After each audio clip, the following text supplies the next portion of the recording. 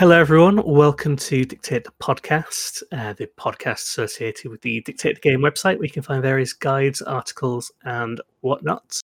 I'm going to be talking about a few of those articles today and a few questions we've had on Twitter.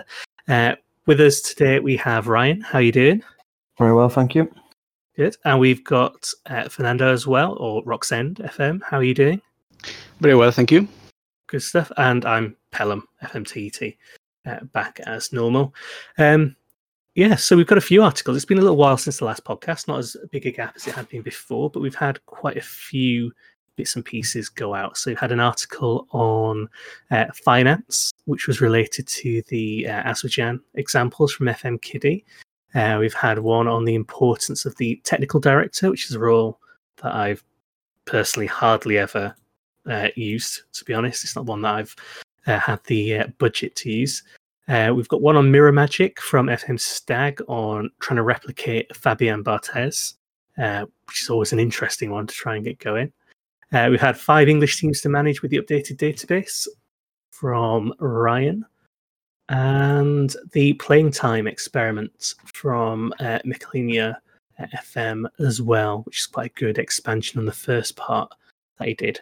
And I've done one too on playing with 3 strikers up front, which we might talk about in a little bit. But also we've got one on mental health, which we were talking about a little bit before from Fernando. So we might, we were talking about this beforehand, we might do this as a separate podcast as well, sort of mental health podcast in the future, just to go into it into a bit more detail. But Fernando, take us through your article on mental health and Football Manager. Well, it's a project that I started when I arrived, actually, with the team at DDG, because I had seen that the whole awareness on mental health in the FM community has been growing lately a lot. I mean, we've had few distinguished members of it paying attention to it, several of the Discord servers and forums, I guess, too, added sections to mental health. So I felt like that it would be good as a rather big page that Dictate the Game is to, get the word of a professional of an expert in the matter, because I think it's very important, to raise awareness and people to pay attention and to give it the importance that it has. But I think it also is very important to have the word of professionals who know what they're talking about and not have. I mean, sometimes goodwill can take you so far, so it's important to have experts in the matter. Because there has been a lot of talk, like on Twitter and the Discords, like you were saying. There's some dedicated channels in some of the Discords which are quite useful. Sort of check out if you are on them. But I think as well with Football Manager getting released for free for, I can't remember how long they did it for during lockdown. It was 2 weeks. It was, I believe it was supposed to be for 1 week, and then they did it for a second. They got obviously that was all confirmed. But just want to sort of interrupt this and say, like, I don't think people understand how big of a sort of factor Football Manager has sort of been during this lockdown. Because I know a lot of people obviously are suffering with mental health and have other sort of circumstances going on, but I don't think people really appreciate until there's a situation like a worldwide pandemic how good it is really for escapism, and like you can just literally switch off for that moment and just really get into it. And I think that's amazing, and complete credit to you for setting this whole article up and getting the people involved. It's been brilliant. Yeah, well, I always thought of it as a Dictate the Game project. I never thought of it as a me project, because from the get-go I knew I would need the help of professionals and of you, like, giving me the green light. It's a hard topic to write on, and maybe, I mean, it would have been perfectly fine for you to tell me, it's a hard topic, maybe we shouldn't get in there, maybe it's better to leave for, other kinds of websites. So I always felt like it was a side project that I was just like leading in some ways. And I mean, it could have never been done without Pelham, without Michael,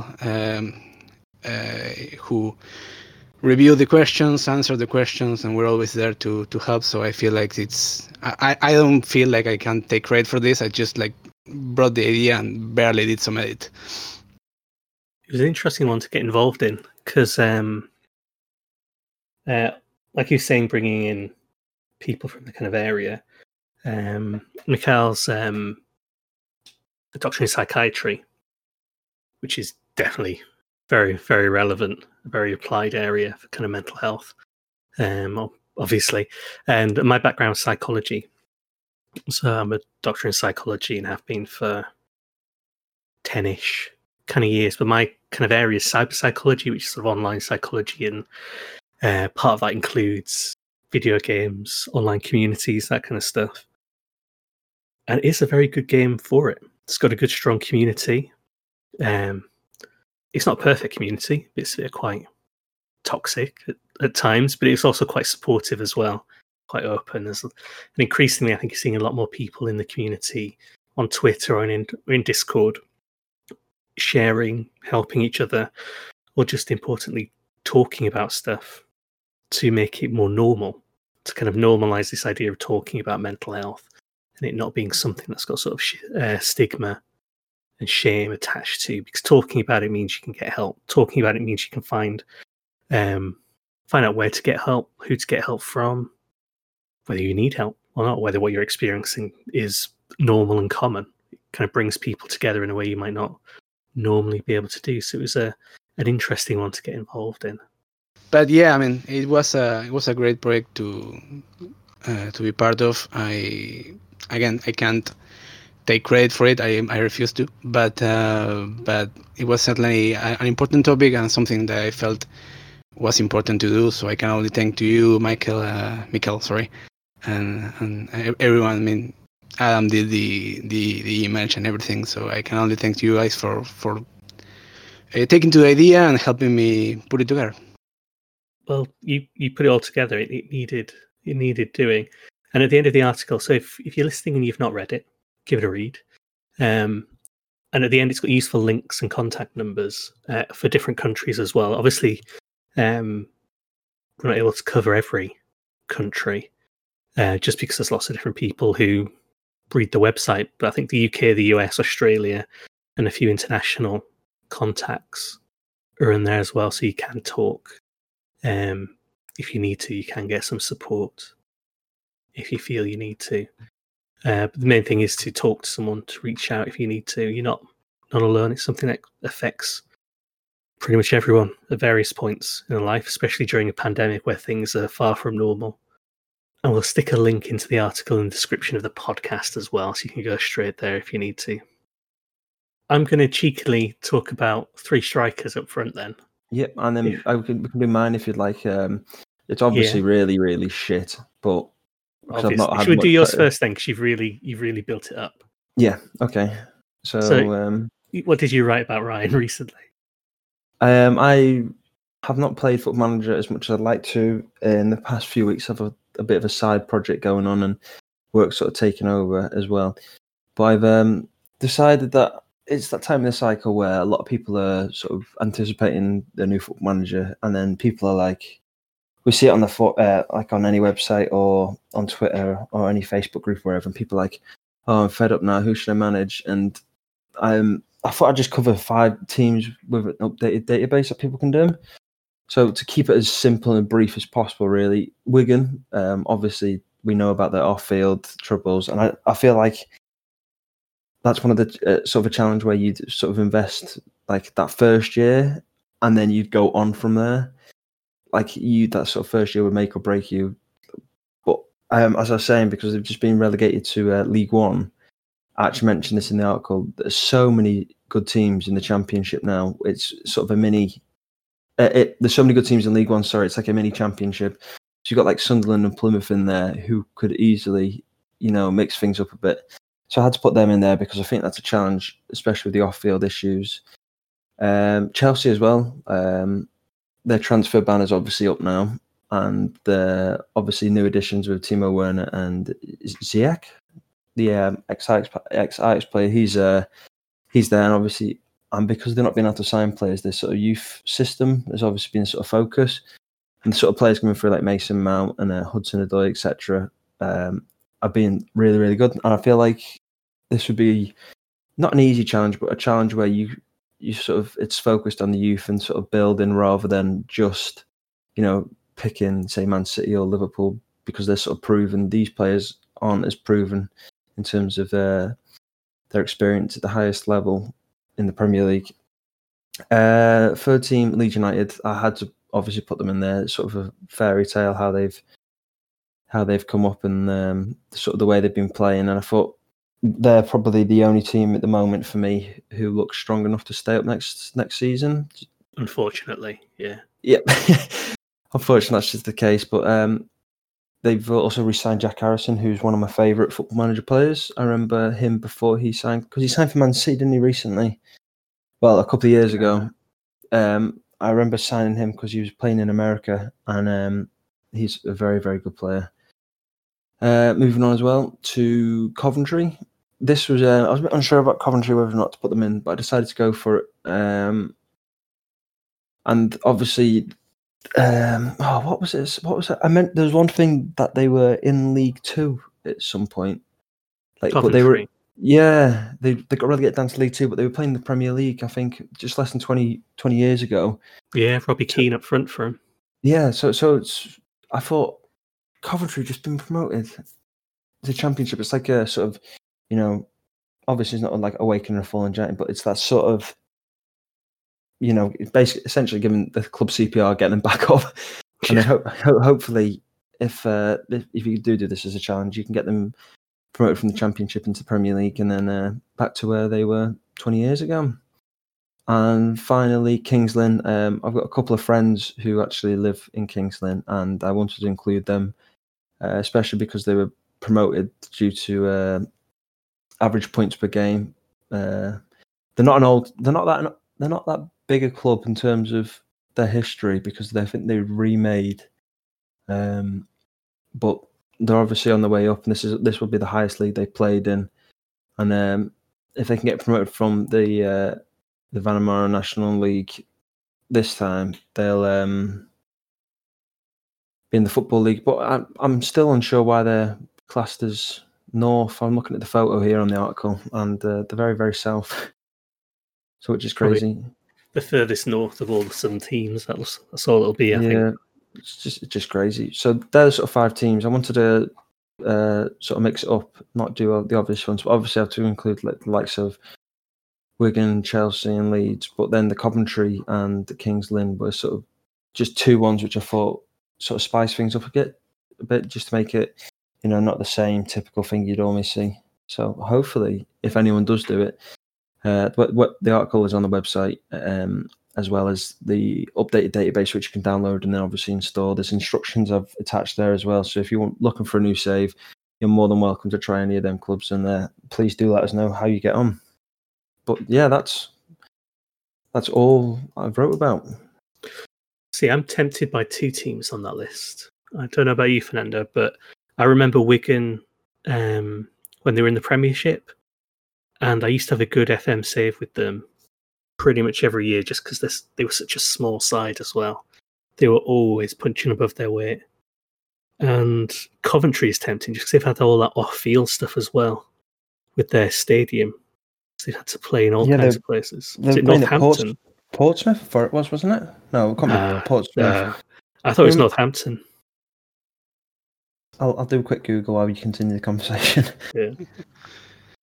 Yeah, I checking on the list. I mean, I feel like Wigan's gonna be the bolt-on of FM21.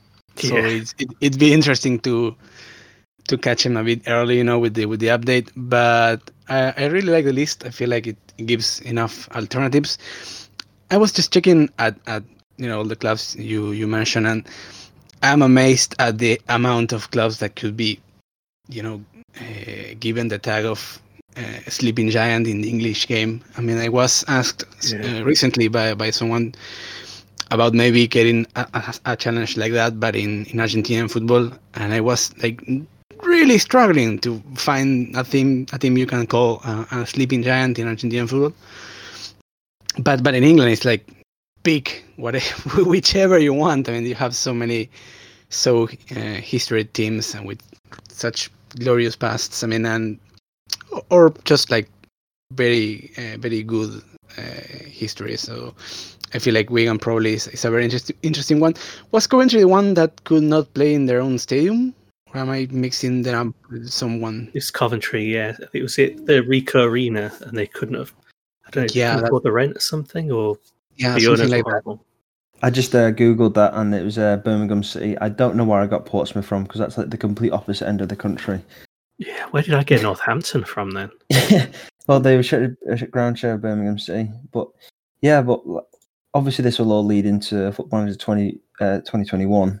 But there's a lot of interesting things. Like, I think this was probably the most excited I've been for a new league. I don't know if that's because of sort of the way that all the clubs have been promoted and relegated due to COVID and stuff. But I think there's definitely that sort of extra bit into it now. Like, when I was researching, looking at these clubs, I was thinking every single one of these teams, like, there's so much you can do with them in completely different levels.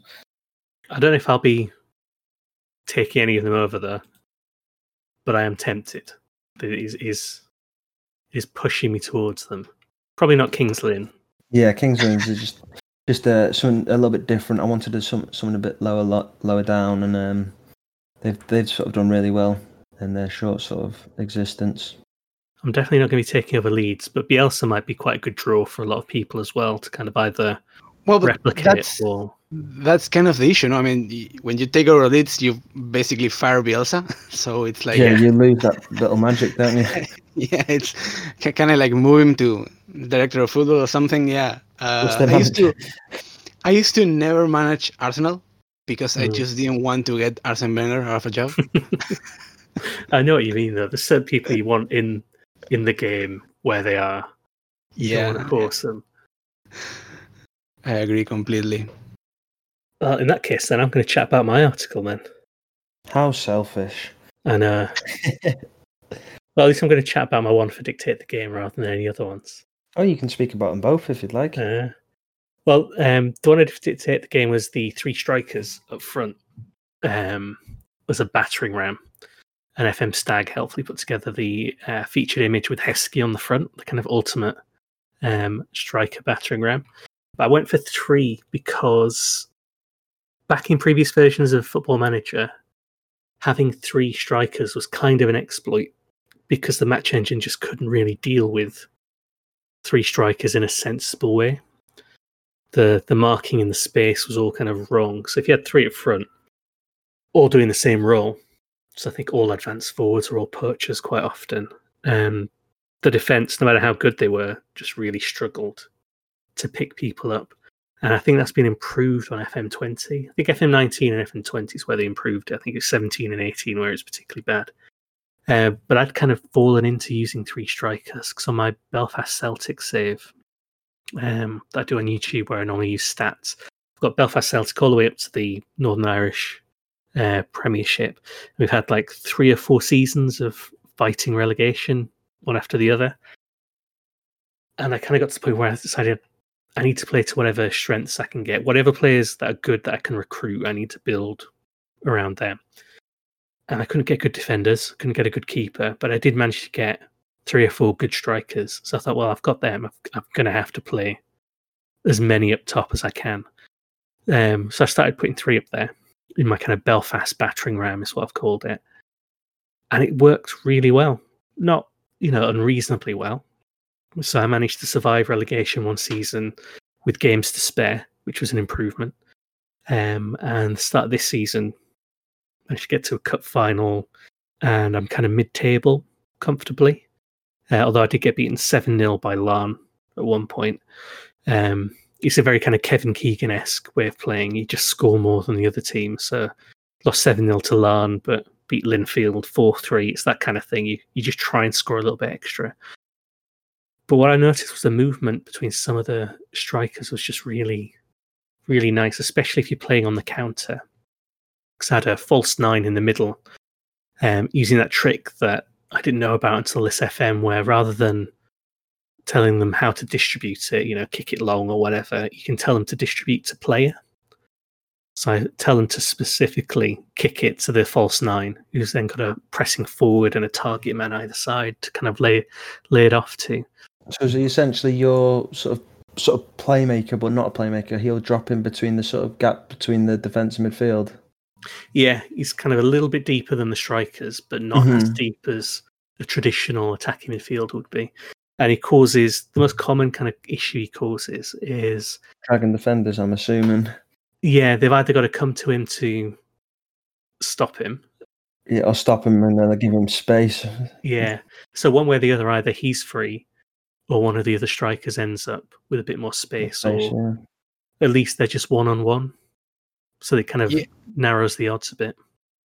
Yeah, it's a bit like I don't want to say don't take this the wrong way, but it's kind of the oldest trick in the book. That's something that probably everyone knows, but that's what Nandor Hidegkuti did with the Hungary. I think so, yeah. Choose whichever is more correct. The Hungary team of the 50s. Yeah, dropping in and having the centre back follow you. And it works nicely with 3 up front. Before, I've been doing it as like I had a wide diamond and I had someone in that attacking midfield position, but they were just too deep. And I noticed some people have said the attacking midfield position is a bit hit and miss in FM20. So that's why I kind of went to 3, where he's kind of an attacking midfield, but not quite, because that false 9 bit. But yeah, it's like saying it is an old trick, but it's nice to see it work, especially if you go to like the 2D view, so you can see everyone being pulled out of position. It's quite good fun. Yeah, and I totally agree with the attacking midfielder being like a hit and miss thing.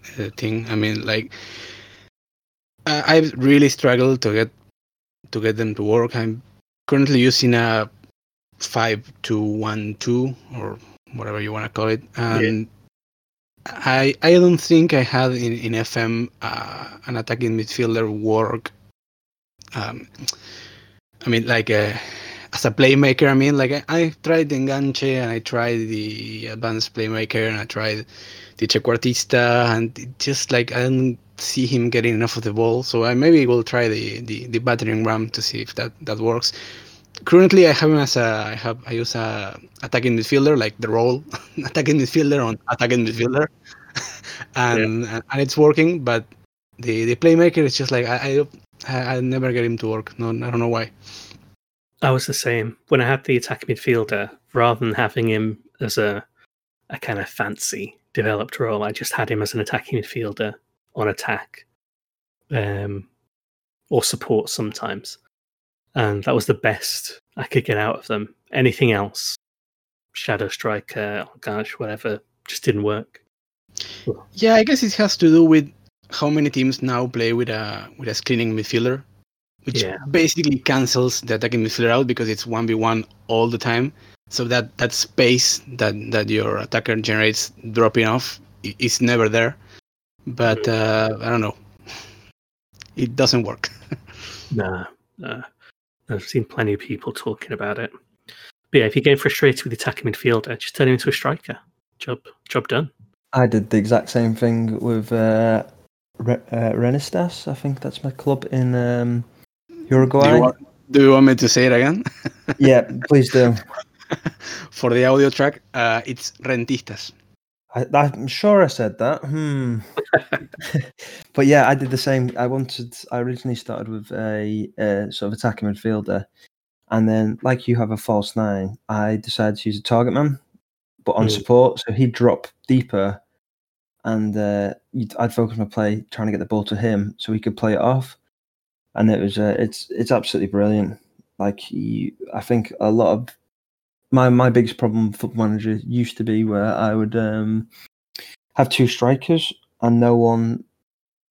Like if we were under pressure or we were playing against a team which had a lot of possession, I'd find that the strikers were always isolated, and then I was looking at their match ratings and like that's really really low.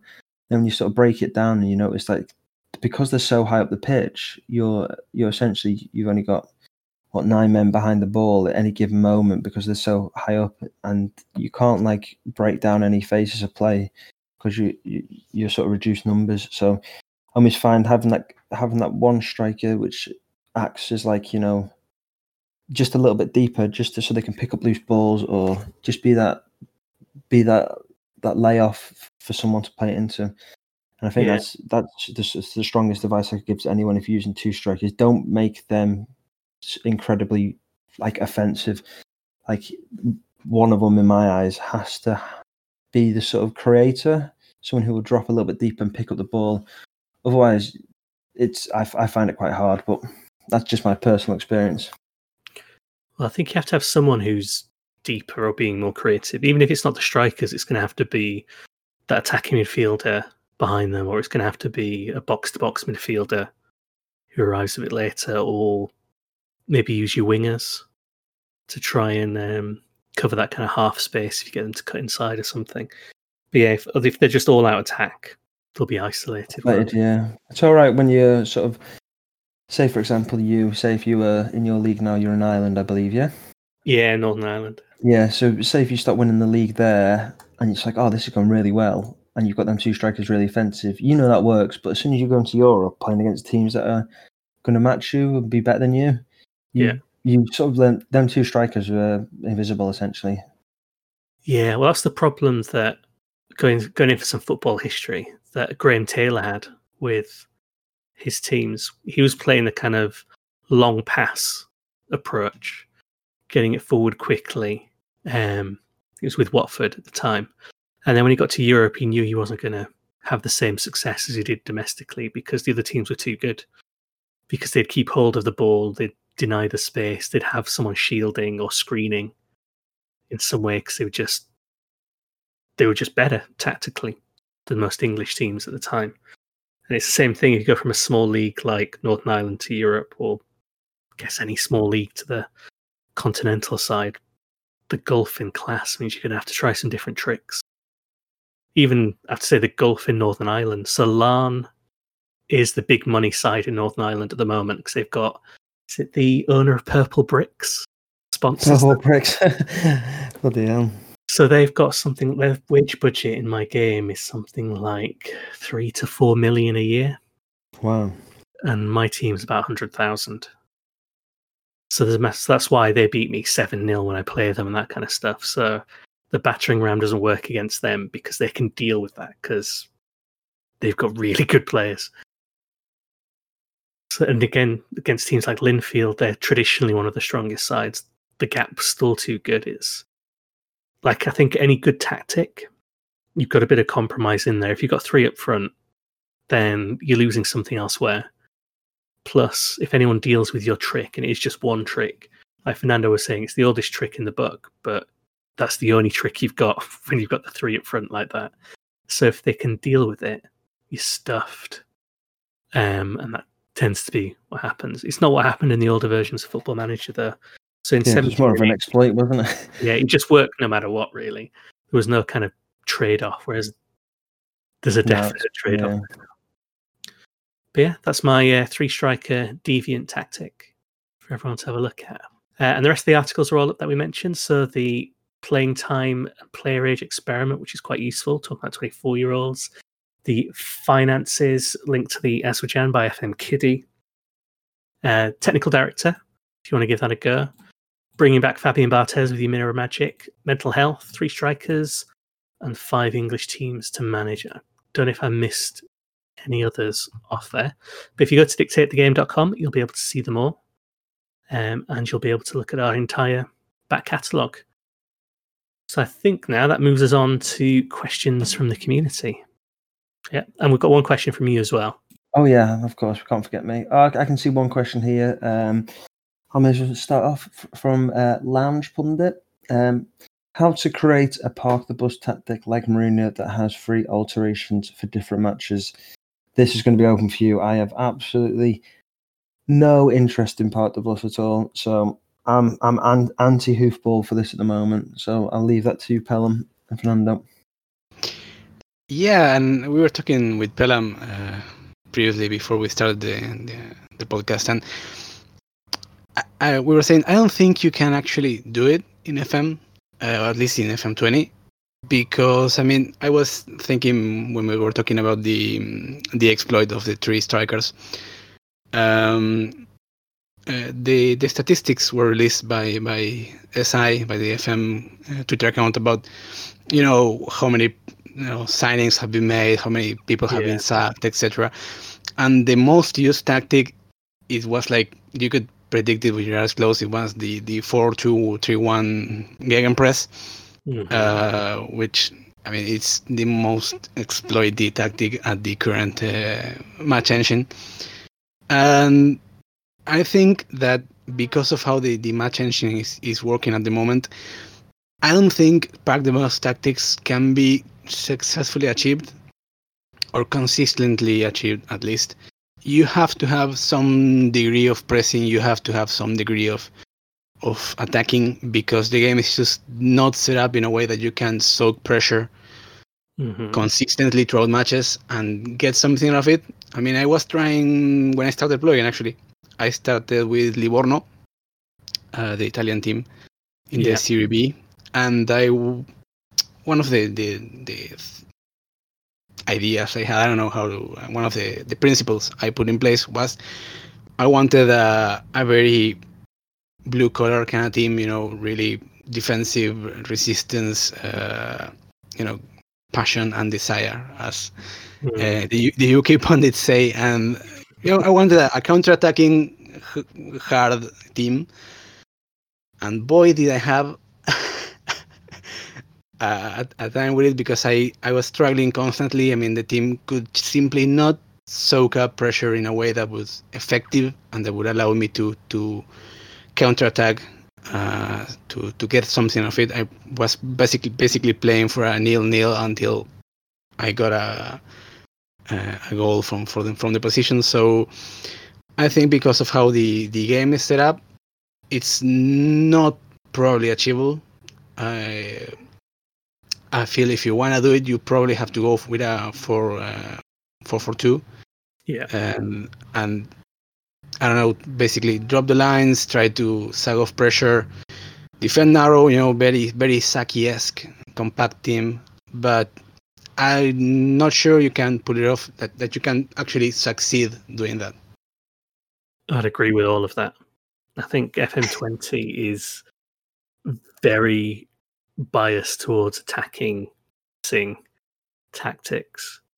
And again, I think if you want to try and do the park the bus, it's going to have to be 4-4-2 or maybe 4-1-4-1, something like that. I think it's if you try and park the bus and just kill the game dead from the start, you'll just end up under huge pressure. And eventually a goal's going to come. Or you might get 1 or 2 games where you manage it, but it's not going to be that kind of Mourinho-esque parking the bus. You can go the kind of anti-football route, and you can frustrate, but that actually means being a bit more aggressive than the traditional kind of park the bus. You can try and get your team to hold that structure and that shape, so you can try and go for those principles of like 2 banks of 4. You can try and make your defenders no-nonsense and no-nonsense fullbacks, no-nonsense centre-backs. You can even add a really negative tactic for one of my teams a while ago, which had that back line I mentioned, and defensive wingers, and at least one of the midfielders was on defence as well. I think they were ball-winning midfielder on defend.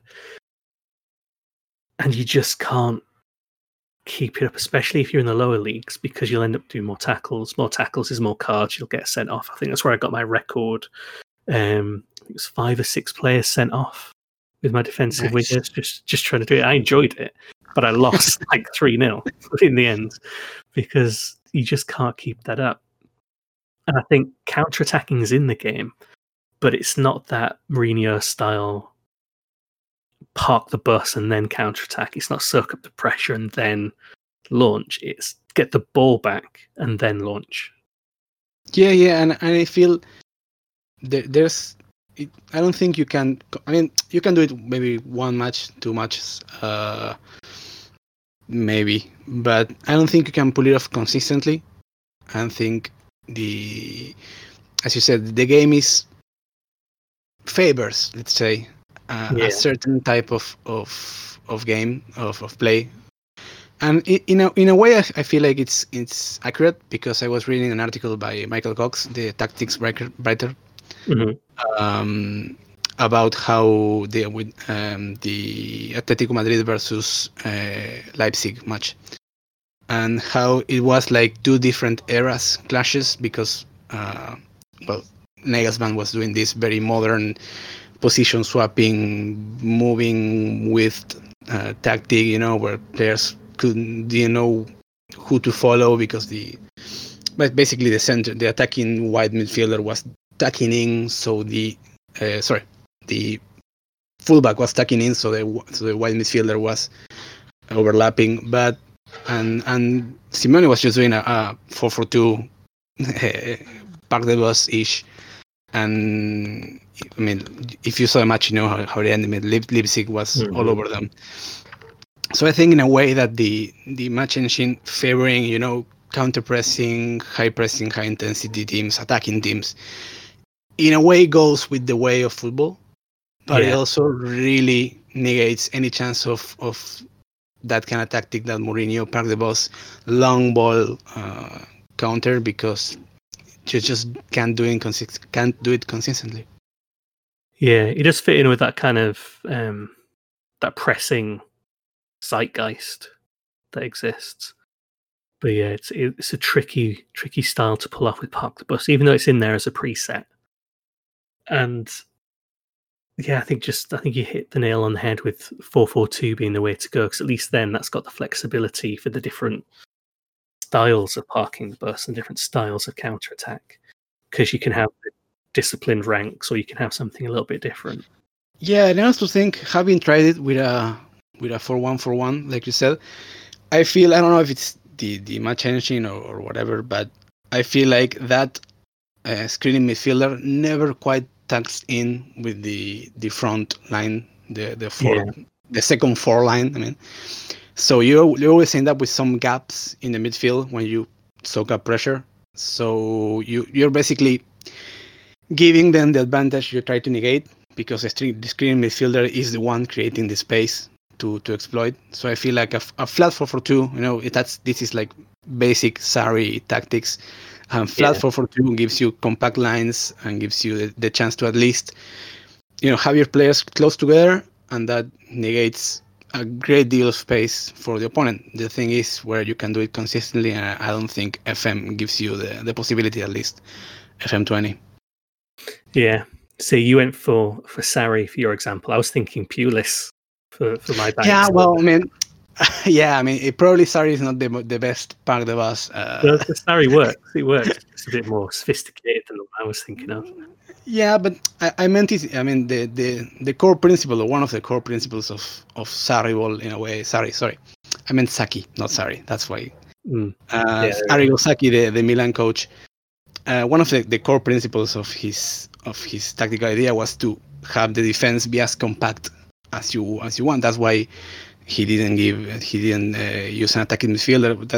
That's why he didn't use a sweeping midfielder, a defensive midfielder, because he wanted 2 banks of 4, very compact, very close, very narrow, so the opponent couldn't break them in the middle, and they had to go to the wide areas, try to cross. He wasn't a defensive coach, but that principle really applies to defensive coaching in football, and I feel Simeone is a coach that really uses that Sacchi thing of having a very compact 4-4-2. Yeah. So we're sorry, Lounge Pundit.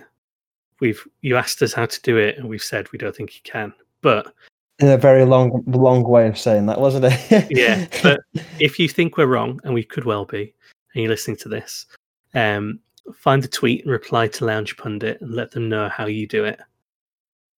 Because there are ways to try it. It's just we've not had a great deal of success with that. All right, we've got a second question. Is there any other questions apart from my one? Nope, it's just you and Lounge. Okay. My question, obviously for all of us, would be: what is your favourite thing about Football Manager? When I read the question, I said that probably Kate would agree with me. She's not here, so I don't know if she, in fact, does agree with me. But referring to what we talked the last time in the podcast, I feel like probably the narratives you can pull off. I mean, when I sit to play FM, particularly when I plan a save, not so much when I'm playing actually FM, but when I plan a save, I think of what kind of story sort of I could tell. Like, is it a sleeping giant that you're taking over and bringing back to the glory days? Is it a small provincial side you're developing, kind of Eddie Howe style? Are you managing, abroad in South America like you're doing, Ryan, which is again a much more exotic experience for you than for me. But I think of that, and I feel like it's a great way to submerge in a fantasy football world, a fantasy football world, not a fantasy football, but a fantasy football world, where you can, in a way, correct the evils of modern football. The money winning and everything. You can, be the plucky small underdog side that wins the Champions League, and not just being the big sides always.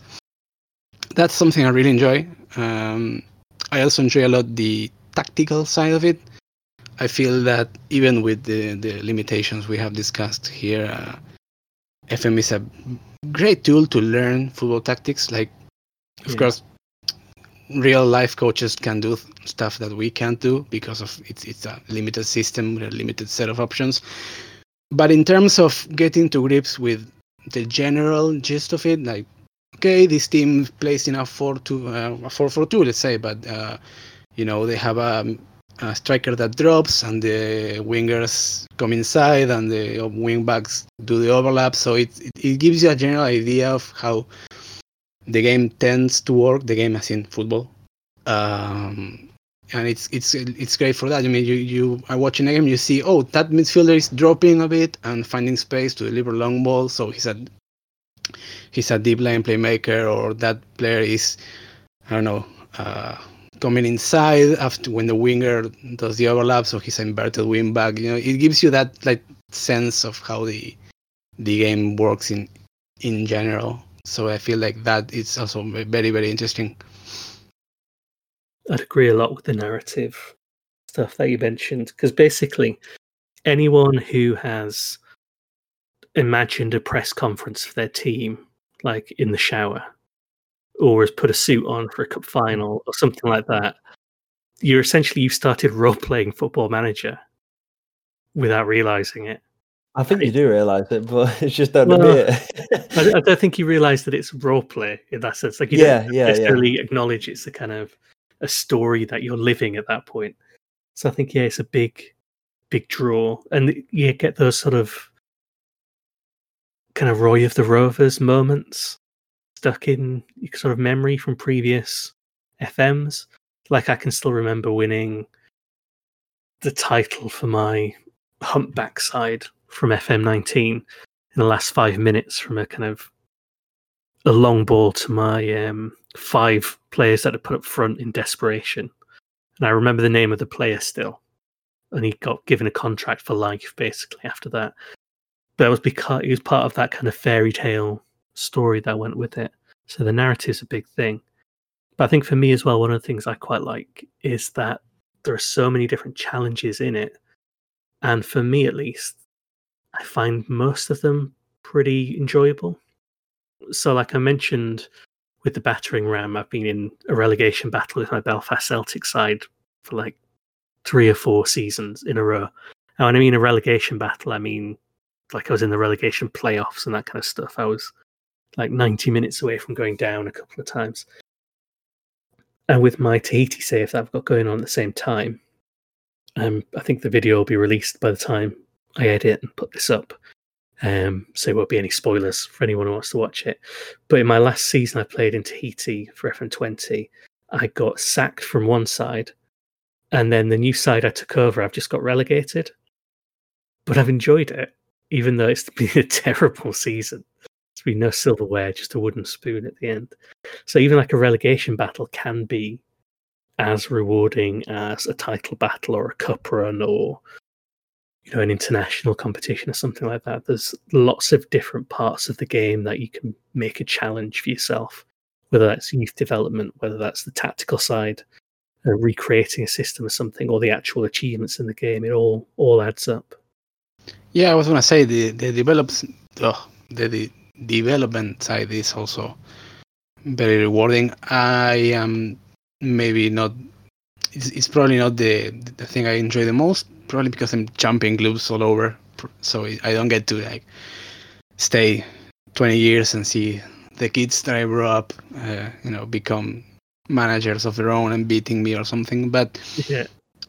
I feel that in the communities, I really enjoy the thing, like the development part of it, and it's I don't think there's many games where you can actually enjoy that, like getting a young 16, 17-year-old and basically playing so long as to when he retires and becomes a rival manager. That's a very particular FM thing, and I feel like that's something that many people enjoy a lot. Yeah, the fact the game doesn't end until you want it to end. Like you might play really badly or something, but you just keep clicking continue and that game carries on. It's not like there's the end of the story and that's it. It's as much as you put into it.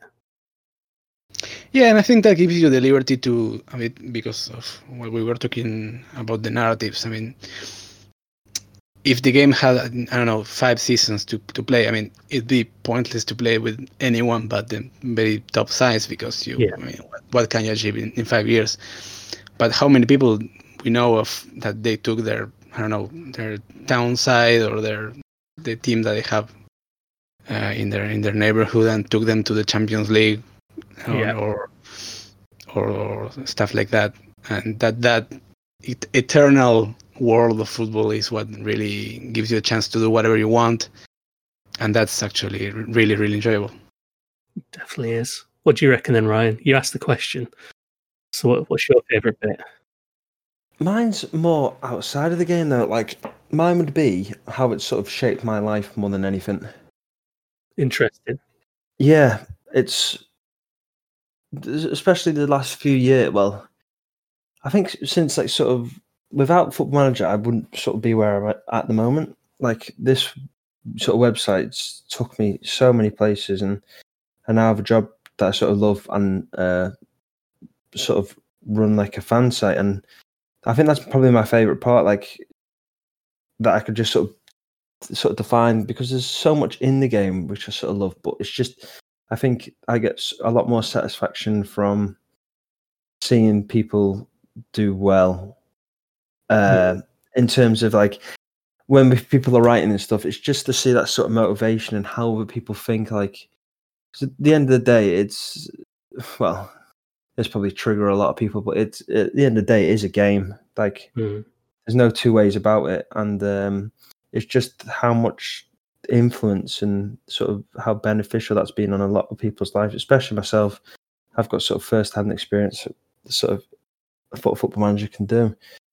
So yeah, as good it is. But in terms of in-game, like I just probably just gonna have to reiterate what you say is sort of the narrative. Like it's especially like you've got this like 17-year-old kid coming through, for example, and you're like, I've almost got this conscience. Like if I don't play him, I feel like he's going to be mad at me.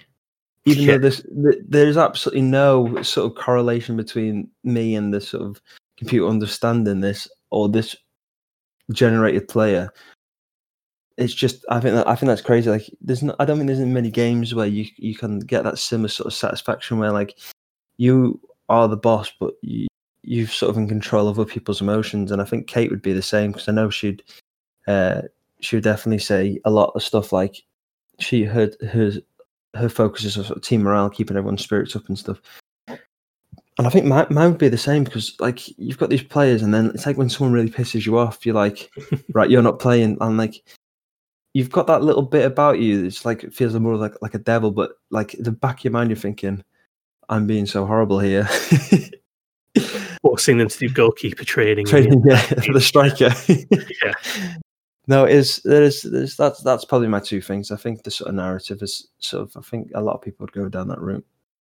And it's the same sort of the satisfaction as well. Like when you're trying to find a save and you start getting into one and you're just hooked, and it's just like, it's something to look forward to. And I think having something like that in your life, especially as a game, where it's it can have such a big impact on your sort of life, is brilliant. Yeah, and I mean, I will be. I feel like it has to be me who mentions this, but it happens with many games, or probably a few more games. But I feel like FM is really good at this connecting thing. I mean, I'm here talking to two people in Britain. You're here talking to an Argentinian guy, and I feel like it's really good at creating that sort of international connections. I mean, like I started the save I blog about in Brazil in a team called Confiança. In case you don't follow it, shame on you. But you should if you've not. Again, the link's going to go in the description for the. Okay, I didn't want to do the plug, but okay. You have to do the plug. That's the whole point here. You have to plug yourself, promote yourself, please. Okay. I'll let Pam do the plug. But I started in a team called Confiança, actually, because it's a. Okay, I'm on. But it's in Brazil, and I've never really seen Brazilian football besides, whatever we catch in the Libertadores and that sort of thing. And I got really attached to this side, and I started like watching them for real and getting angry. I mean, the first match I saw was the derby versus Confiança versus Sergipe, I don't know. And I got like really involved, and it was like urging them to go forward, asking them to get creative, yell, demand more.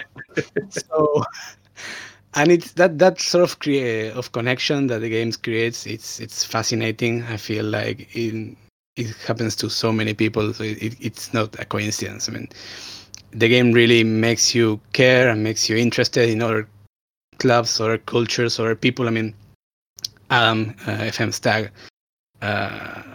he's getting really interested in Boca, so we started chatting. I mean, we developed a connection, a relationship across thousands of kilometers. So I feel that's also a very enjoyable part of the game. How you can relate to other people, get to know other clubs, get interested in their story, and supporting them and yelling at the TV because a club you manage in FM is doing poorly. I think the connection's a really good point. It's like you're saying with FM Stag.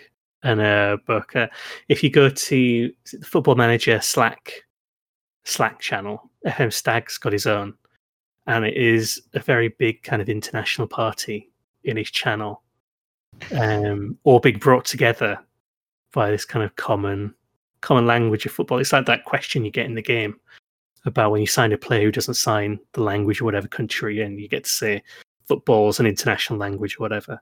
It's that kind of commonality. And again, like you're saying, it's good for meeting and talking to people you wouldn't normally do, or for just kind of maintaining things. So one of the things I was just thinking about when you were both talking about that kind of real life aspect is when I started the Tahiti kind of game. So me and my brother back in FM12 started playing a network save. We made this little sort of 13-team league based in Tahiti, and we had the network save. We had a team each, and we'd play most evenings or every other evening, because I was working my first full-time job and he was, I think, still in high school at that point. But it was a really good way for us to just connect despite not being in the same place. So we'd kind of chat every night. give each other shit depending on what was going on in the actual game itself. But it just kind of kept us in touch, kept us talking. It was particularly useful when we went through kind of hard times and stuff like that. So about 6 months into that, our mum died, and we were still able to kind of keep in touch. And it added this kind of element of normality. And then we've always gone back, we've always revisited it, but it's that kind of that power of what a game can do, sort of bringing people together. And it goes a bit back to that mental health article that you did, Fernando, that kind of community and connection and support that's there, all because it is, as Ryan says, just a game. Absolutely, Ray. I can't add anything else.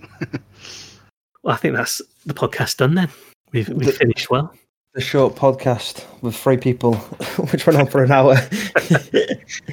I feel like it's my fault because I talk really slow, but No, it's completely not your fault. We've went above and beyond what we've sort of expected to do.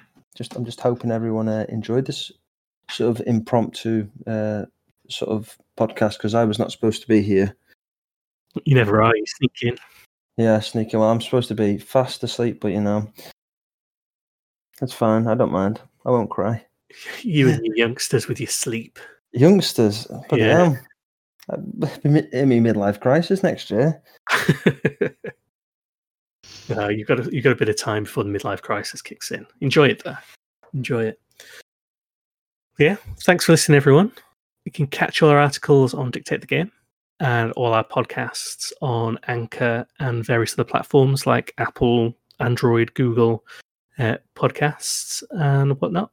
If you've got any questions, find us on Twitter. If you've got a Park the Bus tactic that works, let Lounge Pundit know on our Twitter thread and tell him how we're wrong, because we may well be wrong. And otherwise, we will see you in the next podcast. Thank you very much.